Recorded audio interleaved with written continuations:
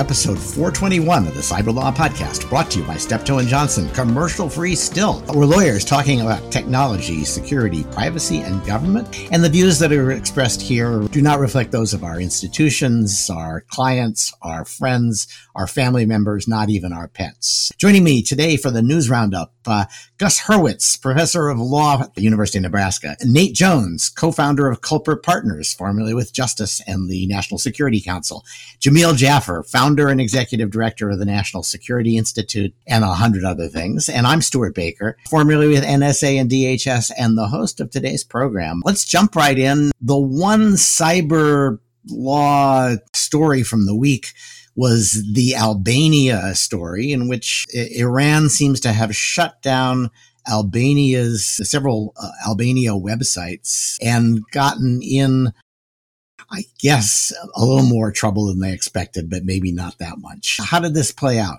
Yeah, so the attacks were recently attributed to Iran, as you suggested, by both some entities in the private sector, Mandiant, Microsoft, others, as well as the U.S. government. And Albania responded relatively swiftly after the announcement of the attribution and has, among other things, cut off diplomatic ties with Iran and has made a big deal of that. The U.S. has imposed some additional sanctions on Iranian intelligence. How much that cumulative effect has on top of other sanctions that are already in place is not entirely clear. It was the fourth time they'd sanctioned the MOIS itself. It was, you kind of say, okay. And in fact, it was sort of an embarrassing press release when they said, this time we're doing it under a different executive order. Boy, that'll put the fear of God. No. But, I think there are a couple of things that are somewhat notable about this. If I had to kind of search for some meaning in all of this, one is the speed with which people have acted, both in attributing this and in imposing some official responses. It seems like it's gradually been accelerating over time, and all of this has happened, I think, pretty quickly. And we can joke about it a little bit because of the cumulative effects, because it's Albania, so on and so forth. But the responses have been significant. And I think in some ways, what you will see with this over time is we are kind of setting precedents here with these responses. We are in some ways establishing cyber norms that a lot of people talk about. It's maybe not as official as other people would like it, but on some level it is happening organically around us. And I think that's not a bad thing, right? Even if it may not in the short term get Iran to change its behavior. Yeah, I'm a little skeptical about how effectively we're setting norms here, but Jamil? No, that's exactly what I was going to say, Stuart. Look, I don't disagree with Nate that it's important to set cyber norms and that we ought to do that. I worry, though, that, if it's kind of like, the tree that falls in the proverbial forest, right? If the sanctions don't have an effect and don't affect Iran's behavior, have you really set norms? Or have we actually set the wrong norm, which is you can do this, we'll penalize you, you'll still get away with it and it won't hurt. And therefore, it's the wrong norm, which is you can do this sort of thing, right? So I actually worry more about that. I think Nate's right. We have to set cyber norms. I'm not sure this does that. Well, yeah. I mean, I guess I would just offer one thing for you guys to think about, and that is the fact that it is not effective on certain states who are bad actors and have suffered through sanctions of all sorts of type doesn't necessarily mean you're not setting it. It doesn't mean it's not going to have an effect on others. The fact that it doesn't work on everybody is something you could say of established international legal norms, right? And so I think it can still have value, but I think you're right that because this is Iran, because it is a somewhat belligerent state that has not been susceptible to deterrence on a number of fronts, that we can probably expect for them to continue this kind of behavior and for these norms not to impact them. In fact, I think they launched a second attack either simultaneous with or right after they were sanctioned. Yeah. The one other thing that's interesting here is they had a reason for picking on Albania, and it was because Albania is now the host for Mujahideen Ekalk, which has been around since the 70s, and I've followed them. They were killing a lot of Americans in the 70s in Iran. And then they started killing a lot of the Islamist regime because they were fighting with the the Islamists over who was going to run Iran. They got kicked out of there and they ended up going to shelter under Saddam Hussein so they could be used as a proxy force against the Iranians. And that did not work out very well for them. And they became a big problem for the U.S. We didn't know what to do about them. We finally flew them all apparently to Albania so they would not constantly go across the border and cause problems with Iran. It was a really interesting, there's a great book about their role in history, I suspect, because they're kind of the Zelig of terrorist groups. They're constantly showing up in the middle of other bigger events. All right. Well, and they're the ones who released the information, I think, if I remember correctly, about some of the Iranian underground nuclear facilities. They were the first out of the gates on some of that stuff. Yeah. They did. Everybody has used them. And I think the Israelis used them to do that. Saddam Hussein used them and the Islamists used them to fight the Shah. It's been a tough 50 years for MEK, I gotta say. All right. Speaking of tough years, the privacy bill is that everybody thought, oh, wow, we're close to doing it. We've got Republicans and Democrats singing Kumbaya and all getting on board. And 52-3 or something, or 53-2. Anyway, the Commerce Committee said, yes, we love this bill in the House. And now it's running into lots of trouble. Gus, where is it? So I'd ask, Stuart, have you heard the one about the privacy bill? But the punchline is that everyone talks about the joke, but no one ever tells it. This is just the latest iteration of people saying, this is the closest we've ever gotten to a privacy bill. Well, there's a reason that they never pass. And the fact that we've gotten some excitement about it this time and Congress is actually talking about it doesn't really overcome any of those substantial obstacles. So the latest is, while we have the White House trumpeting it and saying, this is really great, Nancy Pelosi has come out against it, which is a big problem in the House. And yes. Cantwell has also come out opposed to it. And which means it can't get out of the Senate committee. Right. Yep. It's the same old story. It's a compromise bill. You've got some states that have stronger privacy legislation and want stronger regulation. And the closer any federal bill comes to satisfying them, the more you're going to lose from the folks who want to have a lighter touch regulation, if any regulation at all. So this is just the latest iteration of that. I'm going to be a bit of a broken record today, probably talking about some FTC stuff and competition stuff mixed in with all of this. My favorite potential twist of the knife for the privacy legislation is the Federal Trade Commission has recently announced a doomed from the start rulemaking or advance notice of proposed rulemaking that's never going to amount to anything. We can talk endlessly about why that is if you want, but the fact that the FTC has stepped in and said, hey, we're going to do all of this privacy stuff, that has taken the pressure off of some in Congress to try and make something happen here, sure. Even though anyone watching what the FTC is doing will recognize, hey, that this isn't going anywhere. I think especially with Cantwell, it is taking the pressure for Congress to do something a little off. I feel like my chestnuts have been pulled from the fire by Nancy Pelosi and Maria Cantwell. This does not usually happen to me, but I was looking through the privacy bill and I'm really skeptical of artificial intelligence regulation because I think it's especially the stuff where they claim there's bias, and we're going to stop it because I suspect that it's not really about bias, but about something else. And the provision on anti-bias requirements that just was smuggled into the privacy bill and that nobody is talking about is a recipe for imposing racial and gender preferences and quotas all across the American economy and American society.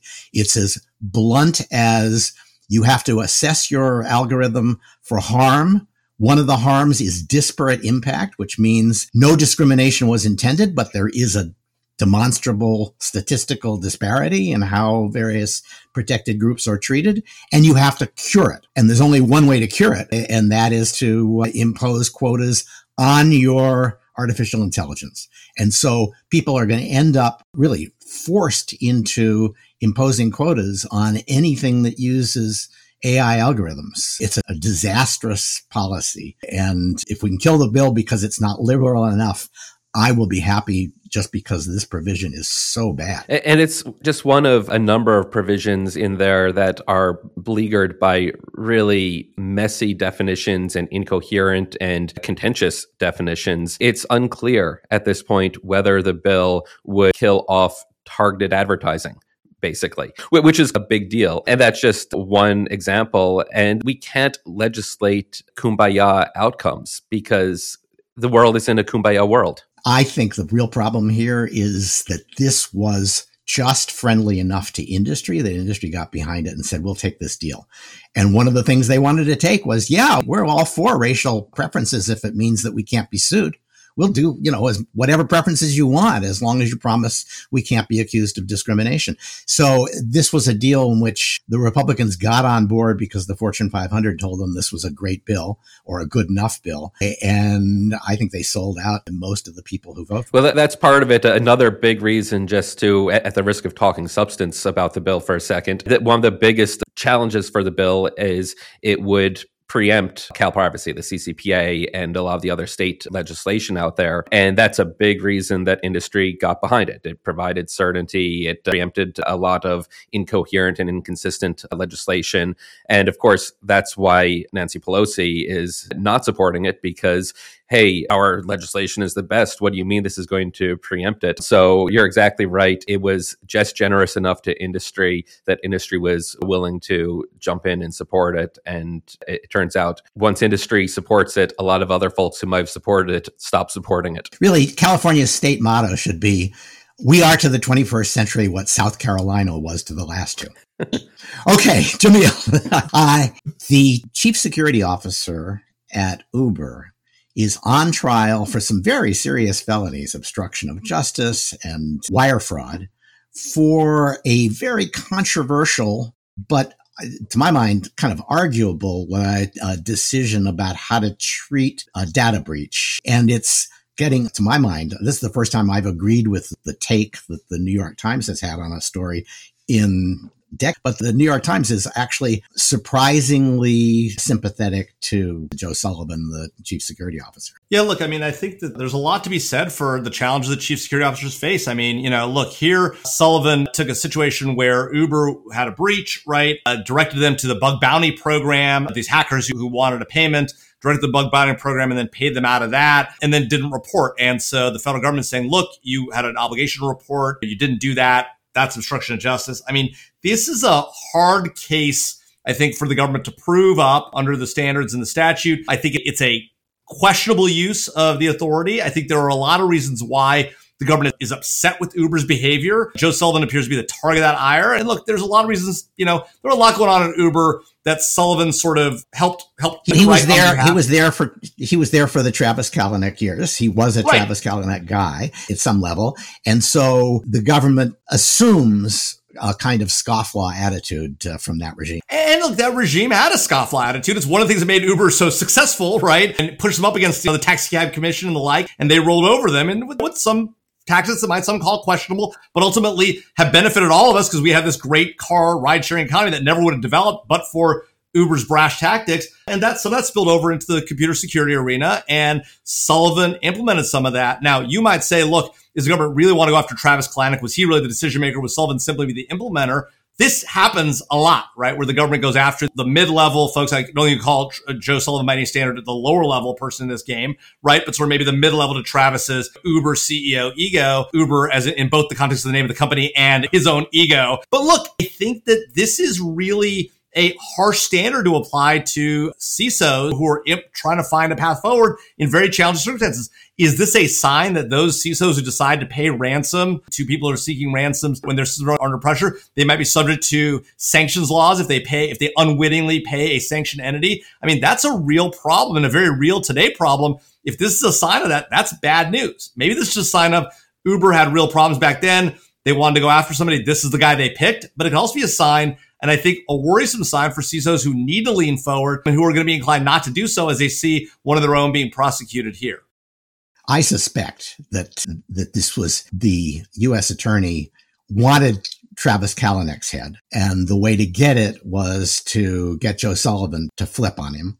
And they were hoping that that would happen. And then when they finally realized it wasn't going to happen, they decided to double down and added all these wire fraud charges, which are, I think, the most extreme of the charges against him, in the hopes that that would bring him around. And when it didn't, they had to try it. But I actually think, while there's no doubt that what happened here, these were kids mostly who were hoping to get a big score because they'd gotten in, and Uber kind of talked them down and talked them around and got them to promise to destroy the data and sign NDAs. And they wanted to sign it anonymously, and they did a bad job of that. And they got identified and ultimately prosecuted. But they were on the border. They were on the wrong side of the line. And I think Uber and Sullivan thought they had pulled them over to the right side of the line and had brought them within the spirit of their bounty program, even though they were paying too much and didn't get the usual assurances.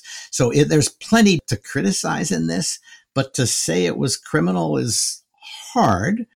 But for the fact that the FTC was investigating a previous breach and they decided they weren't going to talk about this one while the FTC was investigating that one, that raises some eyebrows. So this goes in both directions, but I do think a big part of this was the politics of it. Kalanick was out by the time this got finally surfaced. And Nicole Perlroth, who often writes these stories for the New York Times, had what I would describe as a remarkably candid and aggressive tweet storm in which she blamed by name the communications director, who's still there at Uber, for basically having decided to flip the script and hang Sullivan out to dry as a way of saving her CEO, and then tried to get Perlroth fired for having asked questions about why she was doing it and about the legitimacy of her story. So it has both internal corporate politics, and then also all the people who went Uber, as far as I can tell, came straight out of the Obama administration. So there's an element of politics at the national level in this as well. So it'll be interesting to see. I think he's got a decent shot. They've already established, it appears, that Sullivan wasn't supposed to make the call about whether this was a legitimate bounty and whether it was a disclosable event. That was the general counsel, and the general counsel got immunity, or at least the lawyer in the general counsel's office did. And so there's going to be a real argument about whether the right person was indicted for this decision. Yeah, and look, I think the challenge you have here is, right, you want CISOs trying to find a way, and you want corporations trying to find a way to mitigate damage, right? And for all the problems that Uber had, for all the things that Kalanick did or that Sullivan may have empowered Kalanick to do, this appears to be one that actually benefited consumers, right? In that they tried to protect the information as much as possible, right? I think where they went wrong, frankly, was after they'd gone through all this, they still try to withhold it from the government. They still try to withhold it from the next team that came in, right? The sort of the clean team, Khashoggi and the likes that came in. And I think that's where they started to get themselves into trouble. And when you're doing edgy stuff, right, this is one of the challenges. And so, look, I think you're right. There's a lot of blame to go around. I think this is an edgy play by the government and probably a little over-aggressive play. And I'm not sure. I think it really sets the wrong incentives for CISOs who we want protecting consumer information and trying to find a path forward that's more protective on the back end. There seems to be this theory, right, that government regulation can solve all this, but really private actors are going to be the biggest players. Say the wrong incentives to private actors is bad for everybody. So I have a theory that the biggest loser in the long run from this will be the FBI, because if you're a CISO or a general counsel advising a CISO, and the question arises, well, should we call the FBI and brief them on the details of this breach? I think the general counsel has to say, well, what do you think the FBI is going to be doing after you've introduced him to everybody and explained exactly what your thinking is about that, if the Justice Department decides that this is really more like the Joe Sullivan case than like you being a good guy? We don't want to bring law enforcement in if they're going to end up taking everything we've shared with them and using it against us.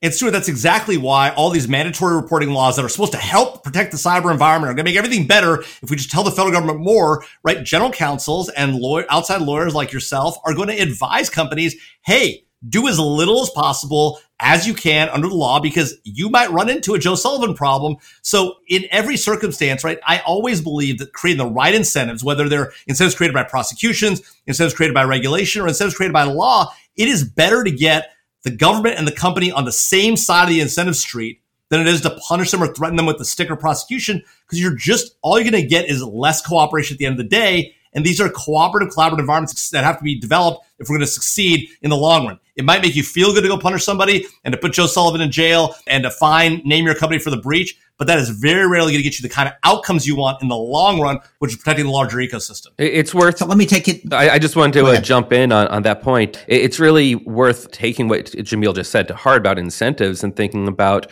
what are prosecutors' incentives, what are the agency or the regulators' incentives, and especially with these really tricky, thorny issues that are going to be multi-year, multi-decade problems to solve, no individual regulator or prosecutor has any incentive to be patient like that. For their career, bringing a big case, enacting some new rule, bringing some litigation, getting the big win against some individual that gets the splashy headlines, that's what their incentive is. So understanding those incentives on both sides and how the government incentives can be exactly the wrong ones is really helpful in understanding what the heck is going on here. So Nate, in the middle of all this, CISA has put out an RFI, a request for information, about how it ought to implement the mandatory reporting requirement for cyber incidents in critical infrastructure. I looked at that. It looked like it was what you'd expect, but it shows they're clearly getting serious about some of the hard questions. Yeah, and moving pretty quickly. I mean, they had additional time to move this forward, but they've done it in I guess just under 6 months since the law was signed. And so they're moving fast. But you're right, there's some pretty consequential questions they're going to have to address in this thing, and we should see it in the next couple of weeks in detail. And they're also doing a little bit of a roadshow here. Jen Easterly's doing some visits around the country. And as you see from the one she did this past week, a big part of their message is, don't worry, industry. We understand your concerns, and we're taking them into account. We don't want this to be too onerous. Only time will tell how much that's true. But I think throughout the legislative process, there were a number of folks in industry who were pushing back pretty hard on some of the requirements and trying to water it down. And as you all were just talking about, how you get the public sector and the private sector aligned and working together and setting the right incentives, I think there's a fair amount on the line here with this proposed rulemaking. So it'll be very interesting to see when it comes out. Okay.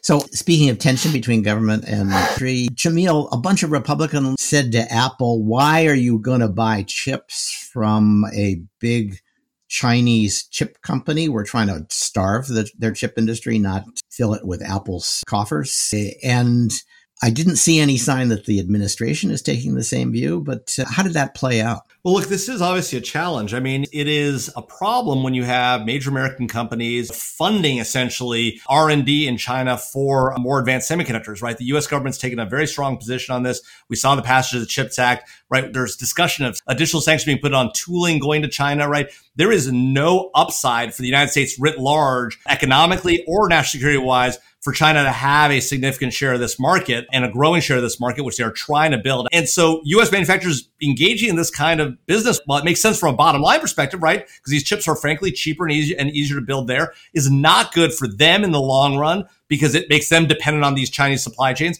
It's bad for our national security writ large, right? We see a different version of this story when it comes to TSMC and Apple's purchasing of, and frankly, funding of advanced development of, 3 nanometer technology at TSMC. Again, TSMC, the Taiwanese, allies of ours. TSMC is building a chip factory here in the United States. Those are all good things. The challenge, of course, is TSMC is subject to threat from China right across the Taiwan Strait, right, as we saw during the Pelosi visit. And so putting all of our chips in the China and Taiwan basket, literally all of our chips in that basket, is a disaster for American national security. Congress has recognized that. It's putting billions of dollars behind the effort to build fabs here in the United States. But those, let's be candid, those fabs are going to take a long time to build. It's going to take a while to get that production up and capable. And it's still not going to be the most advanced capability To build that advanced capability here, we're going to require American purchasers of chips like Apple to buy those chips here and say, we're going to want that production moved here, right? Where it's less resilient, it's more resilient, less likely to threat from China,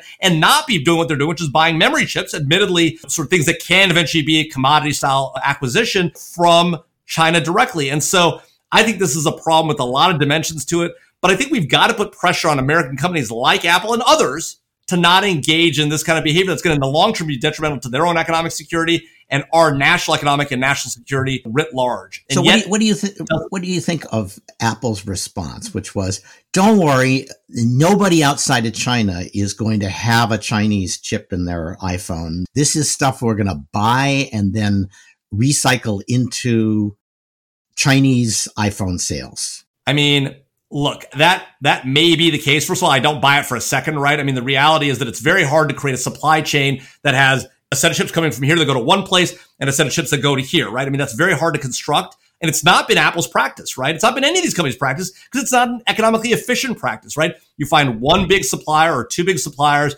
You have to supply the bulk of the chips. You don't try to allocate them across countries, right? And to the extent you do, you just make your supply chain that much more difficult and you're not able to achieve economies of scale. Why not simply purchase those chips here, right? Get to an economic efficient perspective here or from an allied country. And again, Taiwan is an option, not an ideal one for all the reasons we've talked about, but it is an option. And look, the other piece of this I think that's challenging for Apple to make that claim is, look, where are all of our laptops, Apple laptops, and those manufactured? Where are all those iPhones manufactured, right? You'd be taking chips from somewhere else, bringing them to China to put them together there and making them potentially vulnerable to exploits in any event, right? So if you really want to be effective about this, it's not just chip acquisition. It's where you're building these, where you're packaging them, right? And it's also where you're getting your overall CPU and GPU base. And we know that's Taiwan, which is, again, as I said, a challenge because of the threat from China. So there's a larger story here. Frankly, if we really wanted to stoke the US semiconductor industry and build it back up here, right, the fastest way to make that happen would be for Apple to move all of its chip production to the United States, tell TSMC and all of its other providers, you've got to build it here. That'd be the most rapid way to do it. That isn't happening. They would have to consider themselves an American company for that to happen. And I'm not sure they do. Okay. So the sanctions on Tornado Cash that we talked about last week have now descended into a welter of litigation, which is that's the sweet spot for the Cyber Law podcast. Nate, can you tell us what's happening there? Yeah, the response to the sanctions has been a little less than lukewarm, I would say, among certain folks in the cyber or the crypto industry.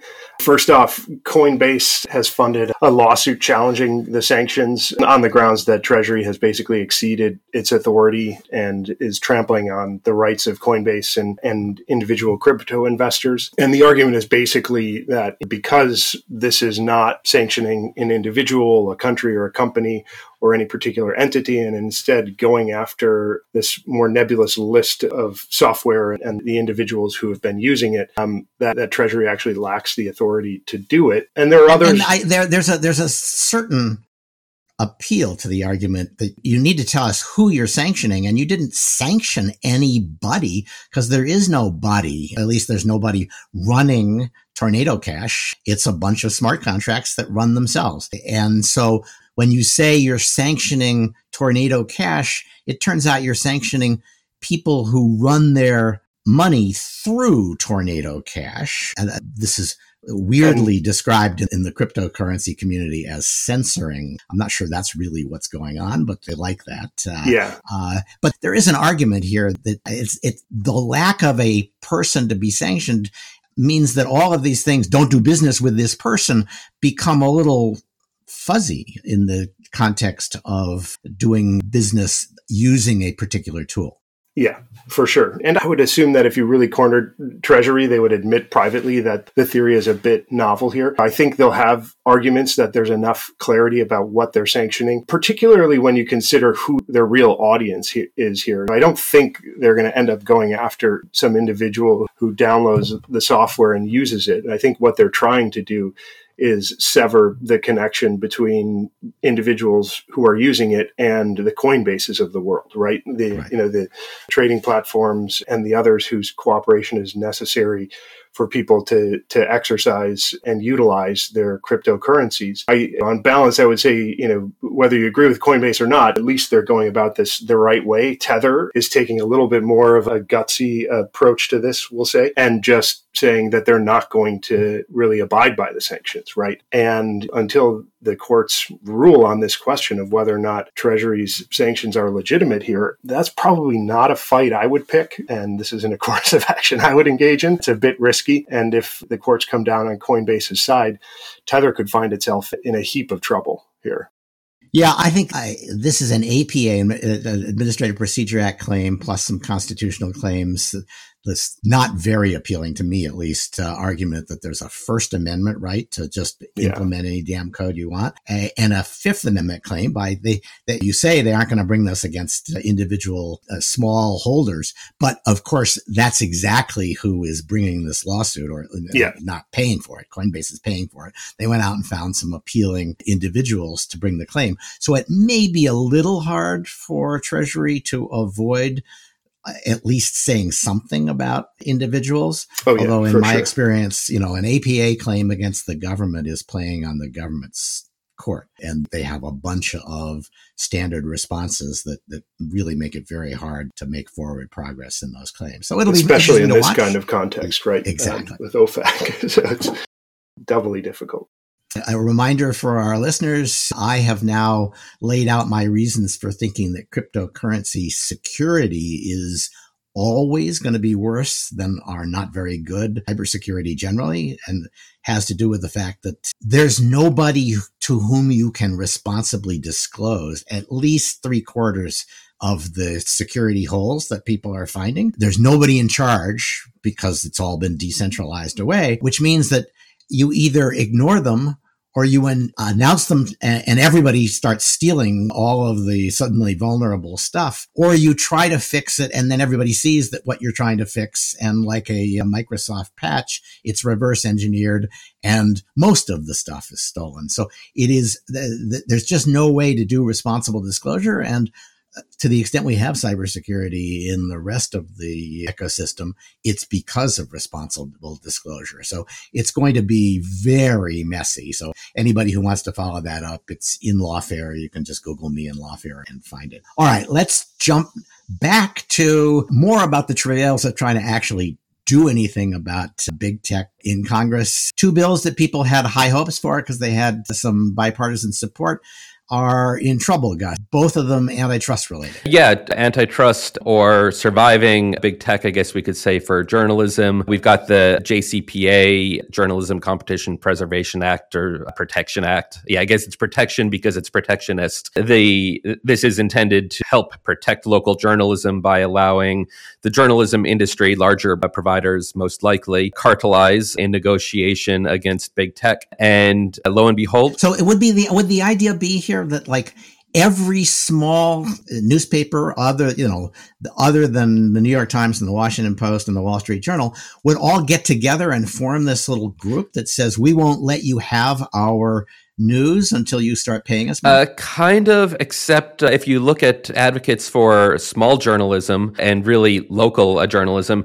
they all hate this bill because the smallest entities, they'd be locked out of these negotiations. They nominally might be able to participate in them, but they're too small. It would be the larger entities that would control the agenda.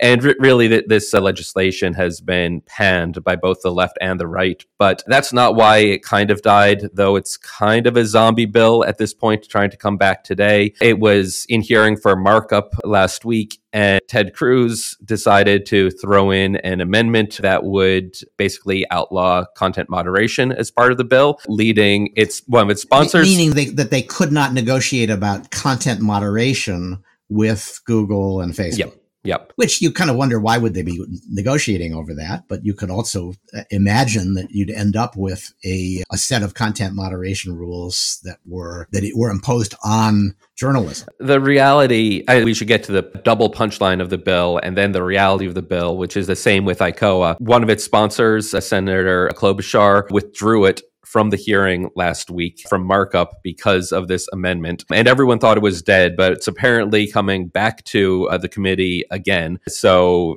it's not dead yet. But what's going on? Well, it was only passed because the one Democrat who provided the margin of victory on the committee was out sick. Right. Ossoff was out with right. a COVID. So it was withdrawn, but now it's back. But it's going to have the same fate and same problems as ICOA, which is the reason that folks like Senator Cruz are supporting it is because they view it as a vehicle for trying to do some content moderation chicanery against big tech. And it turns out that the left supporters of the bill don't want those provisions in there. So you can't imagine that this is going to go anywhere, especially since a lot of the typical left-leaning support groups, Free Press, EFF, Public Knowledge, they all hate this bill. So you can't imagine that's going to go anywhere. And that brings us to ICOA, the long zombified Senator Klobuchar just won't admit that it's dead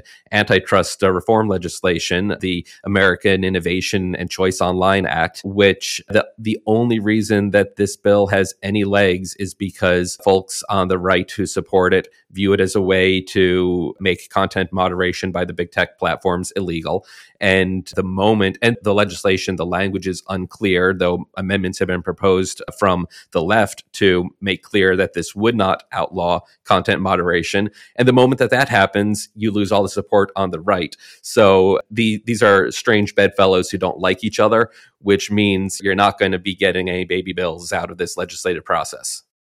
Yeah. And look, this is when the people who are paid $1 million a year to lobby Congress earn the million, because they are feeding the hostility and suspicion and sharpening the differences over the bill in order to bring it down. And I think they've succeeded. So there's a fun little fight going over at Bloomberg about this, I think. There have, in the last 3 or 4 weeks, been 2 articles basically saying big tech lobbying is just gangbusters this year. They're buying off Senator Schumer. That's why this legislation isn't going to happen. And then we had another one just last week saying basically Senator Klobuchar is blaming all this lobbying. Brad Stone, also writing for Bloomberg, in between these 2 articles, had a nice piece saying, hold up a second, guys. The antitrust stuff is important, but have you heard of the CHIPS Act? Have you heard of the Inflation Reduction Act? Have you heard of the privacy legislation? Have you heard of the proposed labor market regulation? Have you heard about the national security regulations that are going on? All of this stuff affects big tech.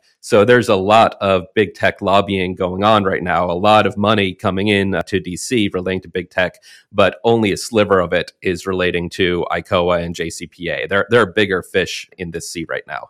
Jamil? Yeah, and frankly, let's be honest, right? I mean, maybe could it be that these bills are having problems because they're poorly written and not well thought out? I mean, let's just be candid, right? The ideas behind some of these pieces of legislation are to build exactly the kind of coalition of unlikely suspects that Gus lays out, right? A combination of the right that's upset about the way they've been treated by big tech and the left that's upset about labor issues or associated with the modern economy and the tech economy.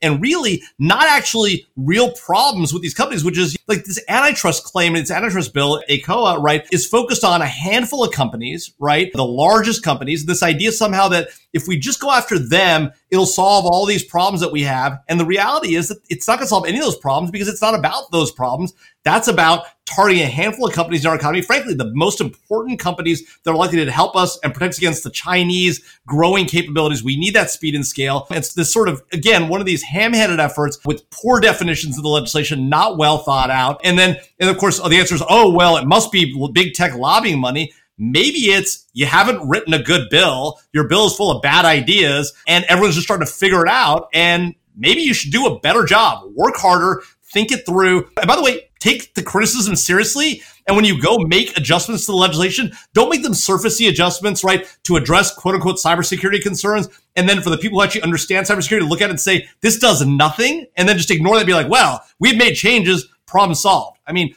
engage in a real active effort to address the concerns of your bill. And then maybe it's not about logging. Maybe it's just, you could do a better job. Could be, although I think I'm not convinced that when we look deep into the CHIPS Act 6 months from now, we're going to say, oh, that was a brilliant piece of drafting. It happened to be a piece of drafting that Silicon Valley really liked. And so the problems with its drafting will only show up after implementation starts. But I don't doubt that. Like, Stuart, you're right. You're right to raise concerns. I mean, look, CHIPS Act, could it have been better, right? Could we have had better guardrails in? Could we have protected the American economy better and the threat of Chinese production of certain kinds of semiconductors better? Absolutely. Is it still a net benefit and a step in the right direction ultimately for our national security? Yes. Okay. And so I'm willing to take a half loaf there. On the antitrust bill, I'm not willing to undermine our best competitors against China because it makes people feel good about big tech regulation and makes people on the right feel like, oh, we finally got those mean big tech people. And people on the left say, oh, we finally got those mean big tech people, when we're literally taking ourselves out of the game in the fourth inning. It's insane. Yeah. So I'm more open to the idea that because of network effects, some of these platforms have gotten to the point where they're telling the market and, frankly, the American public how it's going to be instead of trying to compete for their favor.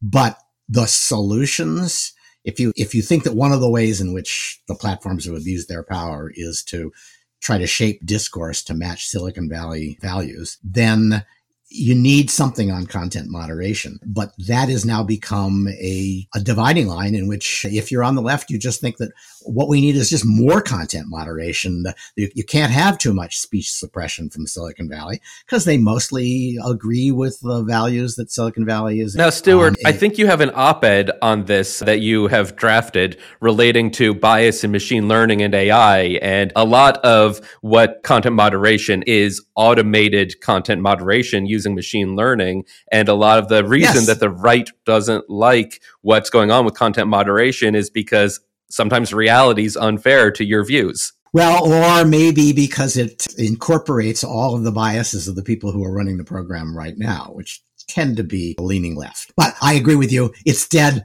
Let's move on. Cryptocurrency regulation. The White House has a report from their Office of Science and Technology Policy, Nate, that says we're really worried about the global warming impact of cryptocurrency mining, which is now kind of 1% of electric power as our production, which is a lot. Yeah. It's more of a contribution to global warming than Australia makes.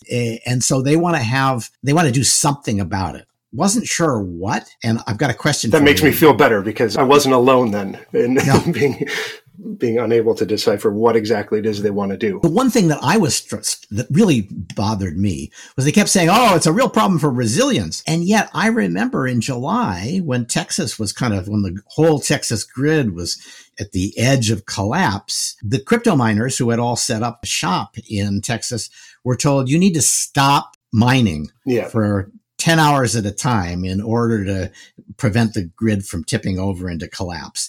And they did, and it pretty much seems to have prevented a collapse. And there's just no doubt that while it costs you a little something if you're a crypto miner to shut down, it's not like you're making aluminum and there's less aluminum at the end of the day when you don't run. It's that you're postponing or perhaps losing out to others who don't have to shut down. But it does seem to me that crypto mining is the kind of interruptible use of power that if you're relying on things like wind power, you probably want. Yeah, I think that's right. And I think I was joking slightly before, but I think this is much more about messaging from OSTP. I think, what we're seeing here, and to a degree, what you'll see with the forthcoming reports from Treasury that are growing out of Biden's executive order from March, are an effort to shine light and focus people's attention on the downsides of cryptocurrency. Treasury is reportedly going to send these 4 reports to the White House and that discuss extensively the risk of fraud associated with cryptocurrency, the hazards of stable coins, which they've already been on the record talking about and pushing for legislative action on. And so I think what you're seeing by elements of the executive branch, if it's not a coordinated effort by the White House as a whole, is to kind of, shine a light on this get people to focus on it, and urge action. And I think the $1 million question is going to be, what actions are they actually going to take? Treasury in particular, I think it's clear that they're pretty clear-eyed when it comes to the problems associated with cryptocurrency. From what they propose in these reports, all the way to the actions we were just talking about with respect to Tornado Cash, they're not afraid to act even in somewhat novel ways. But I think the $1 million question is that broader action on this front is going to require the approval of the White House and in some cases even Congress. And that's where I think the big action is going to be. And I think that's why you're seeing them talk about this more and try to lay out the case. Yeah, you're right. I should not be saying, why are they writing this report at OSTP? This is the way government policy probably should be made. The White House said, cryptocurrency, big deal, lots of moving parts. Let's tell everybody who has a piece of this to send us a report in 3 months or 4 months or 5 months and tell us what they think. And this is OSTP delivering the mail. Yeah. Treasury is going to deliver the mail. And it's not fair to say, why did you write this report now? They wrote it because they were told to. And this is part of kicking off a debate about how to deal with cryptocurrency in the future. I think that's right. But I do think your fundamental point is an important one, which is at some point you have to figure out what you want to do about it. And that to me is still not clear. And they need to double down on that a little bit. Well, maybe what they need is a listening session, which is even less than putting out a report. Gus, I was kind of astonished to see the White House holding a listening session and then about their tech agenda and then not inviting any tech companies anybody'd ever heard of except Mozilla. What was that about? And is this just so that they could do a press release that says, hey, we really care about these issues? I cannot understand what purpose this has other than a press release. So they announced 6 areas of priorities, and they're going to solve privacy and online competition, and that Section 230 thing, they're going to fix it, and they're going to save the kids. They're going to solve a misinfo and disinfo and algorithmic bias, and these are top priorities, and they're going to do something about it, and no idea what they're going to do about it, no idea how they're going to do anything about it, but they're here. They're from the government, and they're here to help. It was weird. It was a weird sort of event. It was more, I think, so it's a press release and also let's get our allies together to maybe do some strategizing about this stuff. But this is all the same stuff that we've been talking about all day today and all day, every day for the last several months, several years. So this has the air of having been somebody's project in the White House. They wanted to have this. They said it'll be really good for the administration. Let's do it. And other people said, well, okay, if I have to show up, I'll show up. But nobody actually knew why they were doing it other than somebody at the White House or some set of interest groups just really wanted to have it. And so they had it. They issued the press release. It's probably the last we'll hear of them. It's similar to what's going on with the Federal Trade Commission's privacy-related rulemaking, which can't imagine that's going anywhere. I mentioned it a couple minutes ago. A lot of folks talking about this rulemaking on commercial surveillance and data security, their view is this is Lina Khan putting a marker in the sand, and there's no expectation these are going to turn into rules, but instead it's a statement of priorities that might maybe help at some point in the future. No one, maybe. So let me ask you about that. She's a smart woman who had enormous success with her analysis of why Amazon was groundbreaking at the time, is a competition threat. She's had a meteoric career.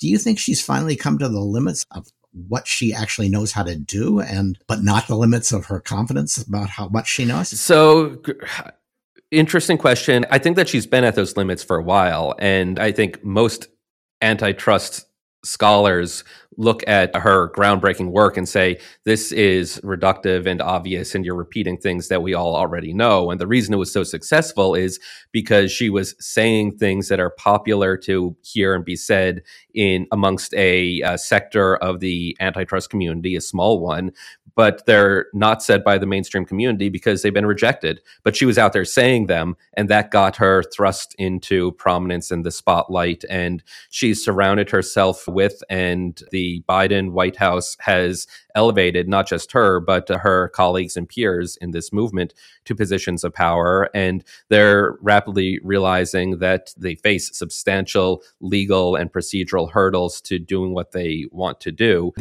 I've got no idea. I've talked to a lot of folks who have no idea what's animating this rulemaking in particular, because it is so procedurally unsound from the ground floor that it can't be anything other than intended to fail. Perhaps as a way of motivating congressional support, perhaps just to stake out, this is what we should be doing. Yeah, although, one of the rules of government is you need to focus on things you can get done. And if you get things done, they feed on each other. And if you fail, failure feeds on itself too. And so she's only got a limited staff. And if she's got them running around doing an enormous rulemaking that's going to fail, it's bad for morale and it's bad for her reputation. And it will encourage other attacks on other things that might have been more doable. Well, she's going to war with Meta. She's at war with Walmart. She's at war with Amazon and the pharmaceutical industry and the real estate industry. She's going after every company that's involved in labor negotiations. Just today, actually, right now, I guess they might have just wrapped up the closed door hearing, the appeal of the Juul Altria case, which they had lost before their ALJ, administrative law judge, back in February, and the commission is hearing out on appeal, and they're going to reverse the ALJ. Of course, because the FTC never loses its own case when it's the judge. And then they're going to lose on appeal, or the Supreme Court when they hear Axon in another month or two. November 7th, I guess, is the date I've got circled. They're going to look at the FTC's use of its ALJs and abuses of its authority like this, and they're going to give the FTC a devastating loss of authority. And the Senate has already started oversight hearings. This is going to grind the commission to a halt informally and potentially actually formally as they lose power. Okay. All right. Well, it's a grim prospect. Well, maybe. All right. Two other quick hits. I'm not going to use the word grim. Okay. Yeah, it's a grim prospect if you're Lena Khan. How's that? She may not realize how grim it will turn out to be, but it doesn't sound... Trying to do everything is a recipe for doing nothing. The EU AI Act, which is setting standards, and many of them really bad, including on fairness, is coming in for a little bit of criticism, Gus. I thought the criticism, at least in the story I saw, was limited to kind of, well, you should have a special exception for open source because we're cute and cuddly and we shouldn't have to have any... My basic read on this, and I will admit to having too much going on here domestically to have a deep follow on the EU AI wars, but is that it is EU interventionism in AI like we're starting to see here in the US. But I 100% could be misremembering that, Stuart. So if I am, this is your chance to tell me, Gus, you should read better. No, I think that the AI Act it's full of the usual grand proclamations of the rights of man. And as you know, I'm really worried about the determination to say AI is biased from the start. We have to fix it because there's only AI. What's great about AI, at least machine learning, is that it will reflect the world back to you more accurately than you could observe it yourself. It will tell you things about people and decisions that you couldn't make yourself, but it will not explain to you exactly how it arrived at those insights. And so fixing it, if you think it's biased, there is no easy way to fix it. The only good way to fix it is what was done in face recognition, which is to make it more accurate. But if AI is accurately reflecting back to you a world that you don't like, a world in which women make less than men on average, then the only way you can fix what you will describe as bias when it comes reflected through the algorithm is to say, well, we're just going to decree that women should be treated as though they're making as much as men. And imposing that on the mortgage industry or the credit industry or advertising is saying, I think there was some discrimination systemic somewhere along the line, and the people who are going to fix it are the people who are right here in front of me. These particular employers, these particular mortgage companies are just going to have to bear the burden of correcting all of that systemic discrimination, which is mostly nuts. And so the effort to cure unfairness, especially in AI, is a recipe for these massively ham-handed interventions that we will all hate if we are allowed to see them, because the other thing that happens is they'll be buried in the algorithm and you'll just be told, yeah, the computer turned you down. And you won't be told the computer turned you down because of your gender or your race or your ethnicity. So there's an enormous social disaster being built into these things in the name of fairness that people aren't even noticing because nobody's having this debate, except me. Society, heal thyself. Yes, exactly. Okay, last topic. The Google trial, it's like a pop-up restaurant. They had a pop-up set of opening statements and then they popped down again. Is that what's going on? Yeah, so there was a hearing. This is litigation that started bubbling up in 2020 with the complaints being filed, looking at Google's payments to Apple to be the default search engine on Apple devices. The trial doesn't start for a couple of months, but we had a hearing just last week with, I don't know if they actually were opening statements or if they were some other discussion of what the arguments would be, but they got into what the Department of Justice is arguing, that this is exclusionary conduct. We have spoken before, and I'm sure we'll talk again later about what's actually going on in this case, the likelihood of success and everything. It's a tough case either way, whether this is exclusionary conduct or not. Google has really strong arguments. Apple has strong arguments, which is worth noting. Apple is a counterparty to this deal, and Apple's also a subject to litigation.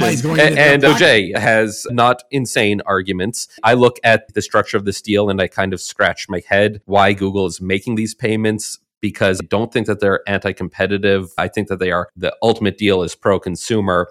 And my quick assessment is this is a business risk assessment on the parts of Google and Apple, and it's not an exclusionary deal. It's we don't know what the but-for world looks like, so these are fair payments for us to be making. But it's going to be a fascinating and important antitrust case as it continues to play out. I use Bing a fair amount, but I don't think I'd want it on my phone. So that I sort of resonate to what you're saying. It does kind of feel exclusionary that they're paying for the default, but the default is a big deal, especially on phones. Okay. Look, thanks, Gus. Thanks, Nate. Thanks, Jamil. This was terrific. To our audience, if you've got questions or comments or abuse, send them to cyberlawpodcast@steptoe.com. If you leave us a rating and a review, we'll read the review on the next episode. I want to thank Weissman Sound Design for our music. This has been episode 421 of the Cyber Law Podcast, brought to you commercial-free by Steptoe & Johnson.